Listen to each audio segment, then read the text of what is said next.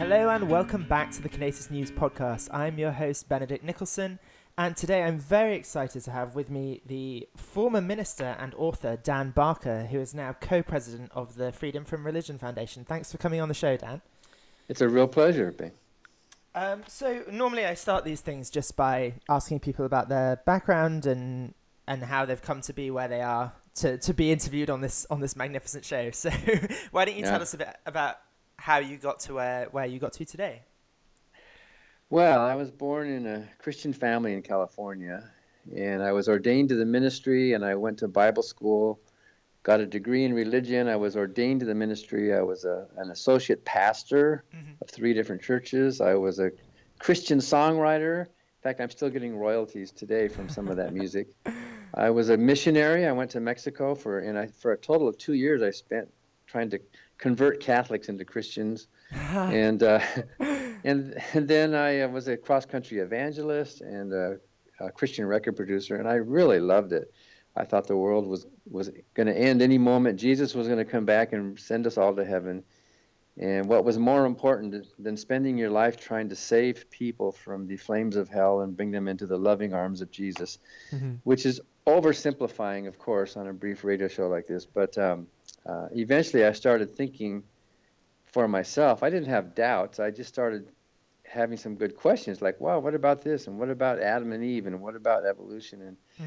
And I guess to make a very long story short, it took 4 or 5 years of sort of slowly and painfully growing up, realizing, oops, what I used to believe just simply isn't true. And that was embarrassing. It was like, okay, like when you learn that there's no Father Christmas or there's no Easter Bunny, you were a child once and then you realize, okay, well, I'm growing up now. So that was hard to do, and I sent out a letter announcing to everybody that I was no longer not only a preacher, but no longer a believer.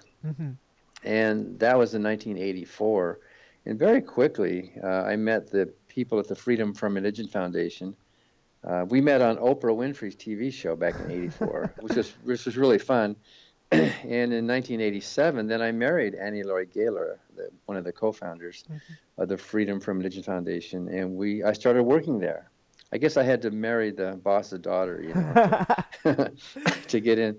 And then this month, actually, right now, it was June of '87 that I started. So this is my 30th anniversary working at Congratulations. the Freedom from Religion Foundation, and it's our 30th wedding anniversary too. Oh, lovely. So, we started. When I started, there was about 1,000, maybe 1,500 members. Today, we're almost 30,000, mostly in the United States, but all over the world. And we have a growing staff, an expanded building. We have 24 full-time staff, including 8 full-time attorneys. Wow. There's so much work to do that they can't even get the work done. It's responding to complaints of religion and government mixing, and that's in the public schools. That can be nativity scenes on public property. We're even suing the federal government. We're suing President Donald Trump right now for his executive order. I'm suing the chaplain of the House of Representatives. We're suing the governor of Texas over violation of our free speech. And in fact, I'm in Texas right now. Okay. To do a debate here in Houston tonight, and tomorrow I'll be talking to the Houston Oasis. That's a bunch of non-believers who gather on Sundays, and they want to hear about us suing the governor of the state. So I got to tell you, it's a lot more fun than preaching. Yeah, I can imagine. So you said is the main focus of the FFRF to kind of pick up on things and legally challenge them, or are there other things that you do? What's the kind of principal thing? So our bylaws have 2 purposes, and they're both pretty much equal. We are known mostly for the first purpose, and that is to keep state and church separate. And so we do that mostly through non-litigation, but then we go to court as well, and it's educational. And that's what our whole legal floor is about, keeping state and church separate. And in our country, we have this wonderful amendment to our Constitution called the First Amendment, which prohibits the government from doing anything that even resembles establishing a religion. So that's most of our work. But our second purpose is just as important, and that's to educate the public about the views of non-believers, non-theists. So most of our members would call themselves atheists or agnostics or secular humanists, or we don't care. We don't actually care what name. We kind of have a joke around here that we don't care what we call ourselves. We all disbelieve in the same God, so it doesn't matter. So, and we have a few people. We actually have some religious people join our group because there's a lot of believers, moderate and liberal Christians and Jews and that, who support state-church separation. So they may not agree with our atheism and agnosticism, but they do really appreciate keeping religion and government separate. Okay, that's very interesting. So you said you're currently suing Donald Trump. Are you allowed to talk about that, or have you got have the courts said that you can't talk about that or anything? Well, yeah, I can talk about it, but I have to send it in a tweet. Okay. Just kidding. All right. Because that's how he communicates. Yeah, no, I got you. Yeah. So on May the 5th, I think it was. May the first Thursday in May last month. Donald Trump. It was the National Day of Prayer, and in the Rose Garden at the White House, he signed an executive order to do something that he promised he would do when he was campaigning. He promised that he would repeal the Johnson Amendment. The Johnson Amendment in the 1950s prohibits churches and nonprofits from doing political activity if you want to remain tax exempt. So like Annie Laurie and I cannot go on our radio show and endorse candidates. We would become a political group. We have to be non-political. Okay. But the Johnson Amendment prohibits pastors and priests from doing the same thing. They cannot get up in the pulpit and say, here's who you should vote for in the election or who you should vote against. The religious right in our country has complained incorrectly, but they're complaining that this is a violation of their free speech. They should be able to say whatever they want. And of course, the Johnson Amendment, and we, think that that's part of the bargain you strike. If you want to be a tax-exempt nonprofit group, like a charity or an educational or a science or an arts or whatever, then you do not use the money for political. So what Donald Trump did in the Rose Garden when he signed this executive order, he realized that he cannot repeal the Johnson Amendment because presidents can't do that. It's only the legislature that can do that. Yeah. So he did an end run around that, and he signed an executive order directing the IRS to ignore any preacher or priest who is politicking from the pulpit. In other words, that they should be allowed to get away with breaking the law, is what his executive order was. So we immediately sued because the executive order says churches can do it, but we can't. We as a nonprofit still cannot. So it's an unequal treatment there. Yeah. And we were able to sue on the very day, within a couple of hours after he signed it. Our attorneys were ready, and we filed that lawsuit. He's challenging. He overstepped his authority. The president cannot do something like that. And in any event, it's unfair. It would be like the president telling the highway patrol, if you see somebody speeding on the highway, and if it's a church van, well, just let them go. Just ignore it, So that's the basis of that lawsuit. Okay, interesting. And I've kind of heard rumors that churches do that anyway. Is there any truth to that? I mean, they've always done it, and the IRS have always kind of turned a blind eye a little bit. Well, we took a lawsuit 3 or 4 years ago on that very issue because the IRS has not been enforcing the law. And so we sued and we said, this is not right. We have these laws in place and these churches are getting away with this. In fact, some of the churches are very blatant. Some of the pastors want to be penalized so that they can have legal standing to challenge the whole law in the first place. They want to do that. So, and there have been some churches that, the government cannot shut down the church. But the government can say, well, you're no longer tax exempt. Sure. Any donations to your church are now no longer tax exempt. And of course, the churches can say what they want. If they want that tax exemption, which basically is a subsidy, because when they don't pay taxes, the rest of us have to pay more. If they want that tax exemption, they should avoid politicking. And to be a political group, you're not a 501c3 nonprofit like we are and churches are. You would be a 501c4. So when you give money to a political candidate in this country, you cannot deduct that from your taxes. So churches could do that if they want, but of course they want the tax deduction. Yeah. So yeah, there are some churches that are doing it, and by the way, the Johnson Amendment does not prohibit churches from talking about issues. And a pastor can get up and a priest can get up and say, you should vote for candidates who are pro-life. Mm. That's okay, because it's not Okay. they're not naming anybody. They're just talking about general issues. They've always been able to do that, right? Uh-huh. So it's only when they're doing direct political speech that they are prohibited, and that's the basis of that lawsuit. Okay, so the reason then that it's not a violation of their free speech is that they can actually do it, and it's just they will stop getting their government subsidy basically if they do it. Yeah, and it's actually it's not a government subsidy, because the tax exemption does not apply to the church itself. It applies to the donations that contributors make to the church. Oh, I see. So Okay.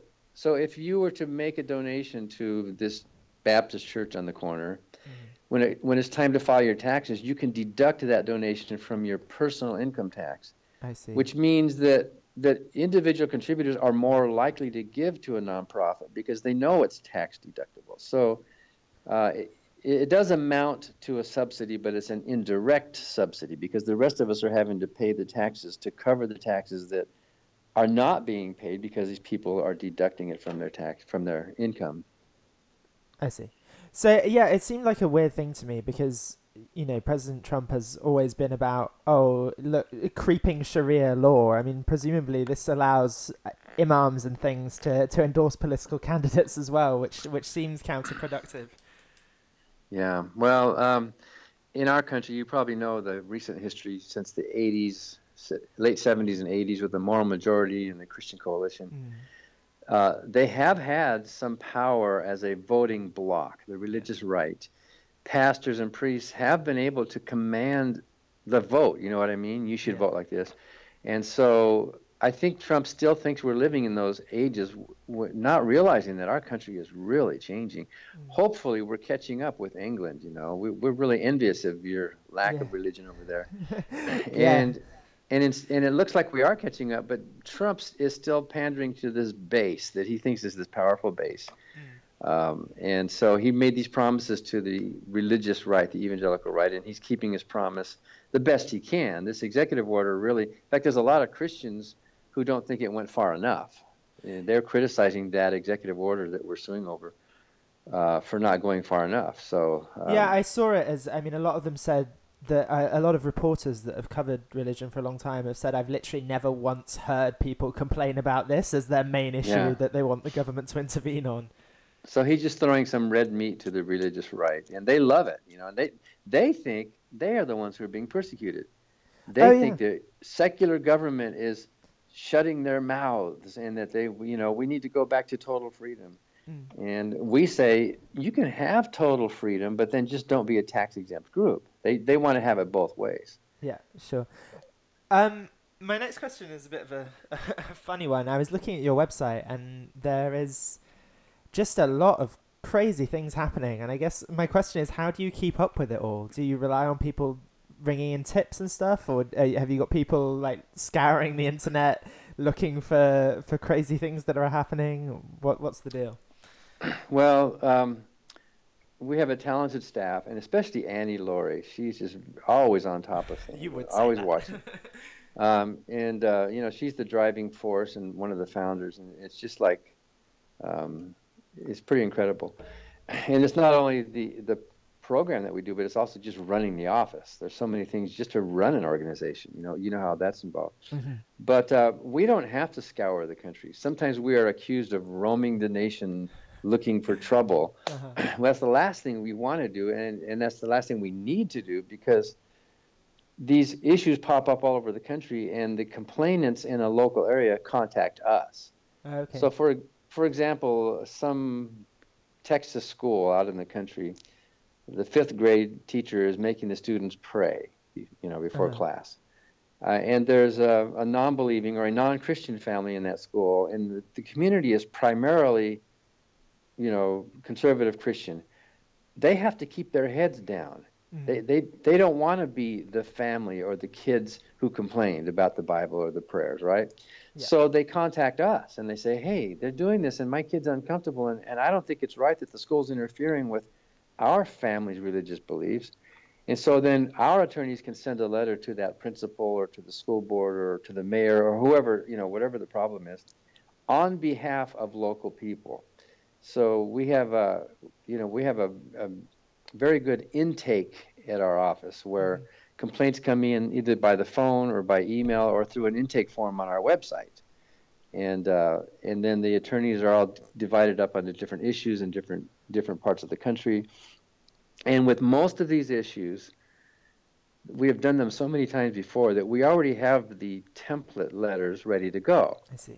So this summer we have, in addition to the 8 attorneys that we have this summer 8 legal interns. Oh, wow. Also, Great. who and the attorneys love to dump the work on the interns. You know how that goes. And it's not that hard because the interns can get the intake and they say, oh, this is a prayer in a 5th grade classroom in Texas. There's already a letter pretty much written about that. And all they have to do is fill in the blanks, dear principal so-and-so, or here's the legal precedent in your district, and here's what the court said. Really nice letters that are all ready to go. And we can sometimes get a response out that day. Oh, wow. So it's especially important, like some 12th grader will send an email saying, hey, I just found out they're saying a prayer at my graduation next Tuesday. So we can get a letter out right away saying that's illegal. That's violating the Constitution. You can't do that. So we don't need to roam the country. We can't even keep up with the work that's coming in right now. Okay. I actually, hearing you talk about that and what happens in schools and things, it brought to mind another question that I have. As an ignorant Brit, I'm always a bit shocked at the Pledge of Allegiance and that happens so often. And they have God-related texts in the Pledge of Allegiance, right? So why is that allowed? Yeah, so the original Pledge of Allegiance only goes back to the late 19th century, and it was written by a socialist named Francis Bellamy. That's a dirty word over here, right? Well, Socialist. yeah, and it was originally did not have God in it. No, and yeah. It was just one nation, indivisible. And in fact, I'll give away my age, because when I went to kindergarten to school for the first time, I learned the Pledge of Allegiance as it was originally written, one nation, indivisible, because we had a civil war and there were all these divisions in the country. But now the Civil War is over. We are one nation, indivisible, with liberty and justice for all. That's the way I learned it. And that's the way everybody learned it before 1956. And then an act of Congress, they decided to put under God into the pledge. So it changed to one nation under God, indivisible. And ever since that time, students have said it that way. Sure. But why is that allowed? I'm trying to get my head around why that's okay, but saying a prayer isn't okay. Is it because it's not a specific God, or? Well, it's allowed because it has not survived legal court challenge yet. Okay. And so there's a lot of things that our government and our legislature has done that is actually unconstitutional and illegal that has to be challenged in the courts. There have been a number of attempts, but the courts have been very good at dodging these attempts. So it was during the 1950s when a lot of things happened in this country that were bad for state-church separation. As a result of the hatred of communism and godless communism and the McCarthy era and all of that. Yeah. So Billy Graham and members of Congress passed a bunch of laws. They made our national motto, "In God We Trust," during the 1950s. They put under God in the Pledge of Allegiance. They instituted a National Day of Prayer, and a whole bunch of other things they did, which tried to make us look like we were a Christian country. So is it still on the money? It's still on the money, isn't it? In God yes, we it's trust. still on the money. Isn't that interesting? Here we have a totally secular government with God is on our money. Yeah. And a lot of European countries have an official religious government, but there is no God on the money. Yeah, I mean the UK has, the Queen is the head of the church. I guess she's the head of the church and is on the money, but she's not on the money as a religious figure. Yeah. So it's wrong, and in fact the law has There have been some cases that no student has to say it. Anybody can object and not say it. But that puts a student in an awkward position. If you're in some school, everybody stands and they put their hand on their heart and they say the Pledge of Allegiance, and there's this one kid who remains seated, Yeah. which they can legally do that. Look what happens in the schools. There's bullying that happens. There's this, divisions, and our schools are supposed to be welcoming to all and treating everybody the same. Especially if they don't look Christian, I would imagine.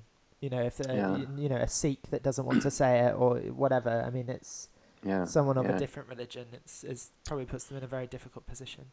Yeah, and so we have given awards to students who have been brave enough to not say it. You know what I mean?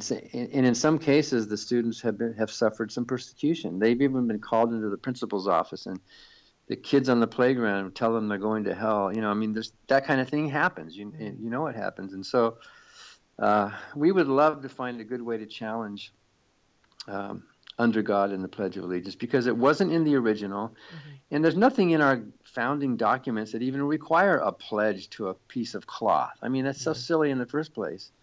We're all patriotic, no matter what we say. And in fact, if you're pledging to freedom, that implies the freedom not to have the government tell you what to say. The freedom to dissent. Yeah, exactly. Yeah, exactly. So people should be honoring those of us who exercise our freedom to dissent from this Pledge of Allegiance.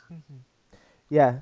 It strikes me as a distinctly odd practice as an outsider to all stand up and be pledging to a flag, but I won't go there anymore.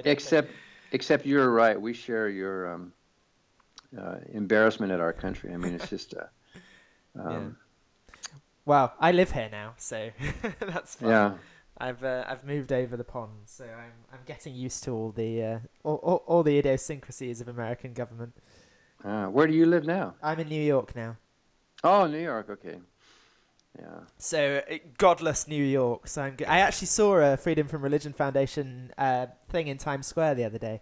Oh, really? The one about the wall? Yeah. Wall between, yeah. I was like, oh, I'm interviewing him very soon, so that's good. That's a huge billboard. I think it's like, I don't know. It's massive. It's right in the center of Times Square. It's absolutely huge. It's very imposing, actually. Yeah, I know. We never saw it in person, but we saw pictures of it. So. Yeah. Well, I wish I'd snapped a picture so I could put it with this interview, but I didn't do it quickly enough. Okay, so moving on then. You said you're debating tonight in Texas, right? I'm in Houston today. That's right. Yeah. Okay. So, my question is about going into the Bible Belt to. I assume Texas counts as part of the Bible Belt to debate religious people. Is it ever effective, or do you kind of preach to the people that are coming to see you because they know you will dissent and they want to support you because they're a minority in their own community? Well, yes, it is effective. And there's a huge debate among non-believers about whether we should even do debates. And I understand that, because in some cases maybe we shouldn't. I respect Richard Dawkins, for example, for refusing to debate creationists, because if he does that, he's like giving them equal billing. You know what I mean? It's like, oh boy, we get to debate Dawkins on creationism, so he won't do it. Yeah. But on general issues, if the debate, in fact, tonight is going to be my 125th public debate. Oh, wow. Since 1985. That sounds like a lot, but that's like 4 a year, you know. Yeah. So if the debate's held at a university, for example, there is a big chunk of the audience that truly is in the middle. Okay. You know, they're not like cheerleading for one side or the other. They're actually thinking, right? And so among that crowd, you can make a difference. And in fact, whenever debates have been judged before and after, the few times that's happened, it's always the delta, the shift in opinion has been more in my direction than the other person's direction. Oh, okay. So that's important. Another purpose of a debate is because you're not going to change the mind of the opponent. I mean, they're the true believers, right?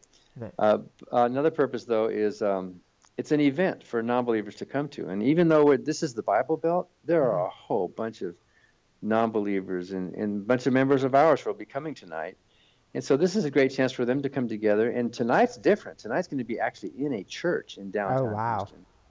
And the pastor, we went out to dinner last night, and he's really a sweet, nice guy. Hmm. And he's bringing in this military chaplain to be my opponent, Sonny Hernandez. And so there are a few Christians who are really open to dialogue, and he's brave enough to have an atheist come into his pulpit Hmm. and do my side of the debate. So you have to give him some credit for that. But another thing is that our members like to see us engaging with the other side, trying to educate. And long after the debate is over, these debates go online, and I forgot about them. There's dozens of debates that I don't even remember, and then I see, oh, somebody recorded it, and now it's online, and so it continues to have an Hmm. effect. And I hear from a lot of people who say, I watched 3 or 4 of your debates, and I learned a lot. And so, there's that aspect of it as well. And I do hear from people who say that they did actually change their mind. Maybe not sitting in the chair that evening, but it was a part of the It process. And sparks a thought maybe, and then yeah, they start thinking, and yeah. and one of our attorneys, Patrick Elliott, was a believing Catholic. He went to one of my debates at the University of Wisconsin 10 years ago or so as a believing Catholic, and it got him thinking. And now we've hired him as one of our attorneys. So I mean, so it does happen. People do change their minds. Okay. What's your favorite debate that you've done? Or, yeah, the one you most enjoyed or thought was most effective? Well, actually, the one in Oxford, England, at Oh, wow. That's for my alma mater. oh really? Okay, so the it's called the Oxford Society. The students have this The you know Union, the Oxford the Union. Union, yeah, the Yeah. Oxford Union, yeah, and they hold it in that famous room. Yeah. Um, I forget the name of the room, but It's anyway, the Union debating chamber. It's yeah, it's pretty amazing. It's like you're in Parliament or something, yeah, so many famous people have walked through those yeah. halls. Bernie Sanders was there So yesterday. My brother So was it there. was great, and of course, the members of the union were wearing their black tuxedos with the white ties, and we did a toast to the Queen, all of that very British thing. No pledge allegiance to the flag, but we will No, toast the no. Queen. And so it was me, it was Michael Shermer, and an Oxford professor, Peter Milliken, Mhm. um, and we went up against John Lennox, the mathematician, Peter Hitchens, who's the brother, Oh wow. the believing brother of Christopher Hitchens, Hmm. who really was pretty much worthless. He was pretty much just an ad hominem attack. Okay. And then there was an Anglican priest, Joanna Caldecott. So it was 3 against 3, and it was very formal. Proposition: This House believes there there's a God, right? Okay. And at the end of the debate, um, and in fact, Richard Dawkins was sitting there right behind us. So it was like, oh, we better do a good job here. Yeah, we're gonna Uh, show up today because he could so, stand up at any minute.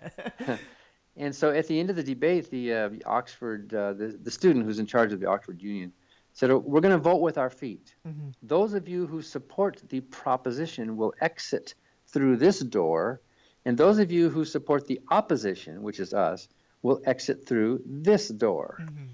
And the proposition had about 142 people went through it. They counted them. The opposition had about 168 Oh who went wow. through it. So by a vote of the feet of the Oxford Union, there is no God. And what better way to decide? Really. Yeah. Um. So when you go down to the Bible Belt areas, do you get asked odd questions from the gallery, from the audience, or does it tend to be less audience participation? Well, at events like a public debate, Hmm. most of the people are pretty plugged into the issue. So you do get informed questions. Okay. Because why would you spend an evening going to an event like this unless you cared in some deep way? Hmm. And so on both sides of the issue, they're usually informed and almost always cordial. Once in a while, somebody gets up and starts screaming, "You're a blasphemer!" Once in a while that happens, but that's rare. And when that happens, I say, "You think I'm a blasphemer? Wow, thank you for the compliment. This is, I've been trying uh, very hard for 30 years yeah, now. wow, that's really great because I think blasphemy is a positive moral impulse. You Hmm. blaspheme when you're criticizing the powers above, right? Yeah. And most law, I think, arises from a rebellious challenge of the authority that where this inequality is coming from. So to be called a blasphemer is to be called a good thing. But I remember after one debate, it's a long debate, more than 2 hours, and your voice gets tired. And some guy came up and he said, "So I have a question, Mr. Barker." Um, and I thought I had heard everything, right? Mhm. But he said, "So, are you a practicing homosexual?" I like the practicing qualifier in that. It's Well, yeah. So, and I think he must have been thinking that the only reason somebody would not believe in God is so that they would not have any moral restraints and they could live their lives any way they pleased. Mhm. And for some reason, homosexuality is a big deal in his mind. So I must be a homosexual, and I don't believe in God because I don't want God to tell me that I can't be a homosexual. That's probably what he was thinking. But Mhm. I basically just sort of mumbled. No, I'm not homosexual, but if I were, I wouldn't be ashamed of it. I mean, we are who Yeah. we are. And And it besides, it's wouldn't change my irrelevant, thinking. and it's irrelevant to the debate anyway. Yeah, So. exactly. All right, that's strange. That is Huh. a strange question. Um, let's think. How about as we wind down the interview? I think we've not got too long left. But what are 3 books that you think people should read? I probably should have let you prepare for this question. 3 books. Well, I think, and you might find this odd, Mm-hmm.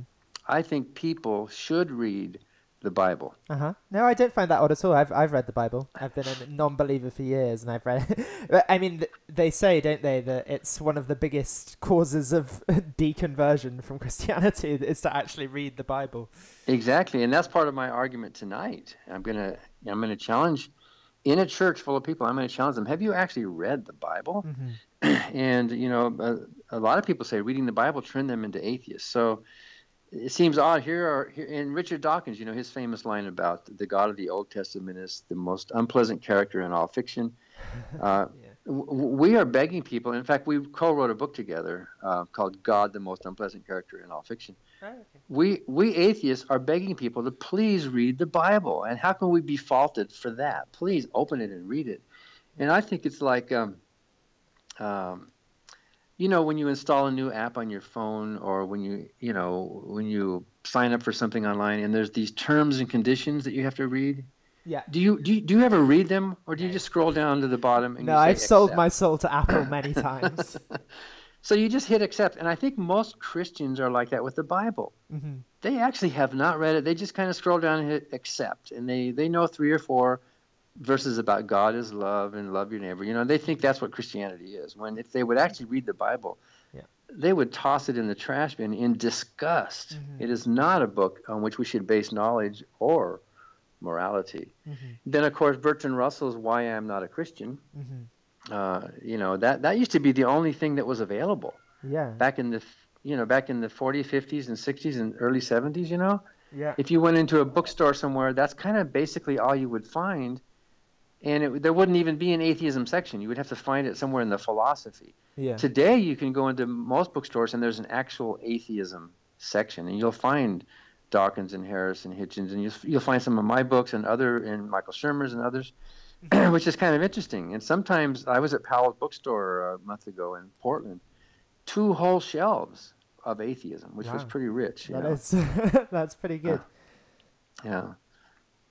And one more? Oh, one more book? Oh, yeah, Yeah. Why I'm Not a Christian. Well, I love Robert Ingersoll. Okay. Robert Ingersoll was a 19th century um, agnostic orator. He didn't call himself an atheist, but his writings are just melodic. And back in the days when the orators had this different way of speaking, people would come and listen to him talk for 2, 3 hours outdoors without amplification. And Robert G. Ingersoll wrote, a lot of books, Some Mistakes of Moses, and his writings about love and about morality and all of that. I still get moved in a non-spiritual way, if you know what I mean. I still get Yeah. moved by reading Robert G. Ingersoll. So he needs to be reintroduced to the world, I think. Okay, yeah, it's someone I'd never heard of, so that's great. I'll try and check him out. All right, let's begin to wrap up there. Is there anything that you'd like to tell people about that you're going to be doing soon, or any books that you've written that you think people should read? Anywhere they can follow either you or your foundation? Go ahead. Well, it's easy to find us online. Mm-hmm. ffrf.org. Great. And you can also look on there for the events where we're speaking. Tonight's event, tomorrow's event, I'll be speaking at the Houston Oasis, which is a bunch of non-believers who get together on Sundays for non-church. You know what I mean? And it's pretty amazing. It's similar to what Sunday Assembly is doing. Okay. And then we'll be in London. Annie, Laura, and I will be there next month for a huge conference on free expression organized by Miriam Namazi. Yeah, I think Benjamin David, who's our editor-in-chief, is going to be speaking there as well. So yeah, that's right. Yeah, we're going to see each other finally in person. Yeah. And people from I think more than 25 countries. People who, and some of them have been persecuted and harassed for their beliefs and all that. So that'll be. So do you know the date of that? Well, July sometime, right? July, I think like the 20th, 21st. It's that big weekend in July. Okay. And it's going to be pretty exciting. And then my next book is going to be about free will, but it's not out yet. Okay. It's called Make Up Your Mind. Do you have free will or don't you? Interesting. And that's Sterling publication. And that's sort of a minefield. Mm-hmm. And it touches on religion, obviously, because even religious people disagree about free will. Mm-hmm. But non-believers also disagree. And free will is one of these very fierce but friendly fights that atheists and agnostics have with each other. There's the Sam Harrises and them who say, no, free will is a total illusion and we don't have it at all. And then on the other side, philosophers like Daniel C. Dennett and others who say, of course we do have free will. So that's a good fight. And I'm going to stick my toe in those waters. And Interesting. I asked Richard Dawkins if he might consider writing a blurb, and he said, I'm going to pass on this one, Dan. But you're very bold to go into those to waters. dip your toe. And what's your one sentence position on it? Well, this is oversimplifying it, but of course. free will, excuse me, free will is not a scientific truth. Mm-hmm. Free will is a social truth. So I think both sides are right, and I don't think there's even a fight. And I think that's hardly bravely dipping your toe, Dan. I think both sides are right, and I don't think there's any sides. Okay. And so I'm gonna argue that it's not like a game of tug of war between those who say we have free will and those who say we don't. Mm-hmm. It's like a category difference, and so. And I've got some really nice positive support from some people, and then some people who hate it already. So, which is good actually. It makes a book stronger when you can get the strongest critic, like Jerry Coyne, for example. He and I are really good friends. He's the biologist. He wrote Faith versus Fact and Why Evolution is True. Yeah. But he disagrees with it, and so I incorporate his disagreements in the book. And that's one nice thing about us atheists and agnostics is that we welcome disagreement, whereas most religious people are uncomfortable. You all have to think the same. In fact, the Bible even says that. You should all be of one mind, no divisions among you. And we non-believers, we say, well, let's listen to each other and let's have a disagreement and let's learn and let's admit we're wrong sometimes. It's funny how many types of Christianity there are given that passage, isn't it? Yeah, that there should be no divisions among you. Well, I like to say that Paul in the Bible wrote that God is not the author of confusion. But can you think of a single book that's caused more confusion than the Bible? I mean, really. You could say you're right. Man who wrote about God is the author of confusion. Yeah. God is certainly not the author. Anyway, I'll stop droning on now. We'll wrap up there. So that's the end of our show. Thank you very much, Dan Barker, for being with us. Thank you. It was a real pleasure, Ben. As always, you can check out conatusnews.com where you will find all our podcasts, all our writing. Thanks very much for listening, and goodbye.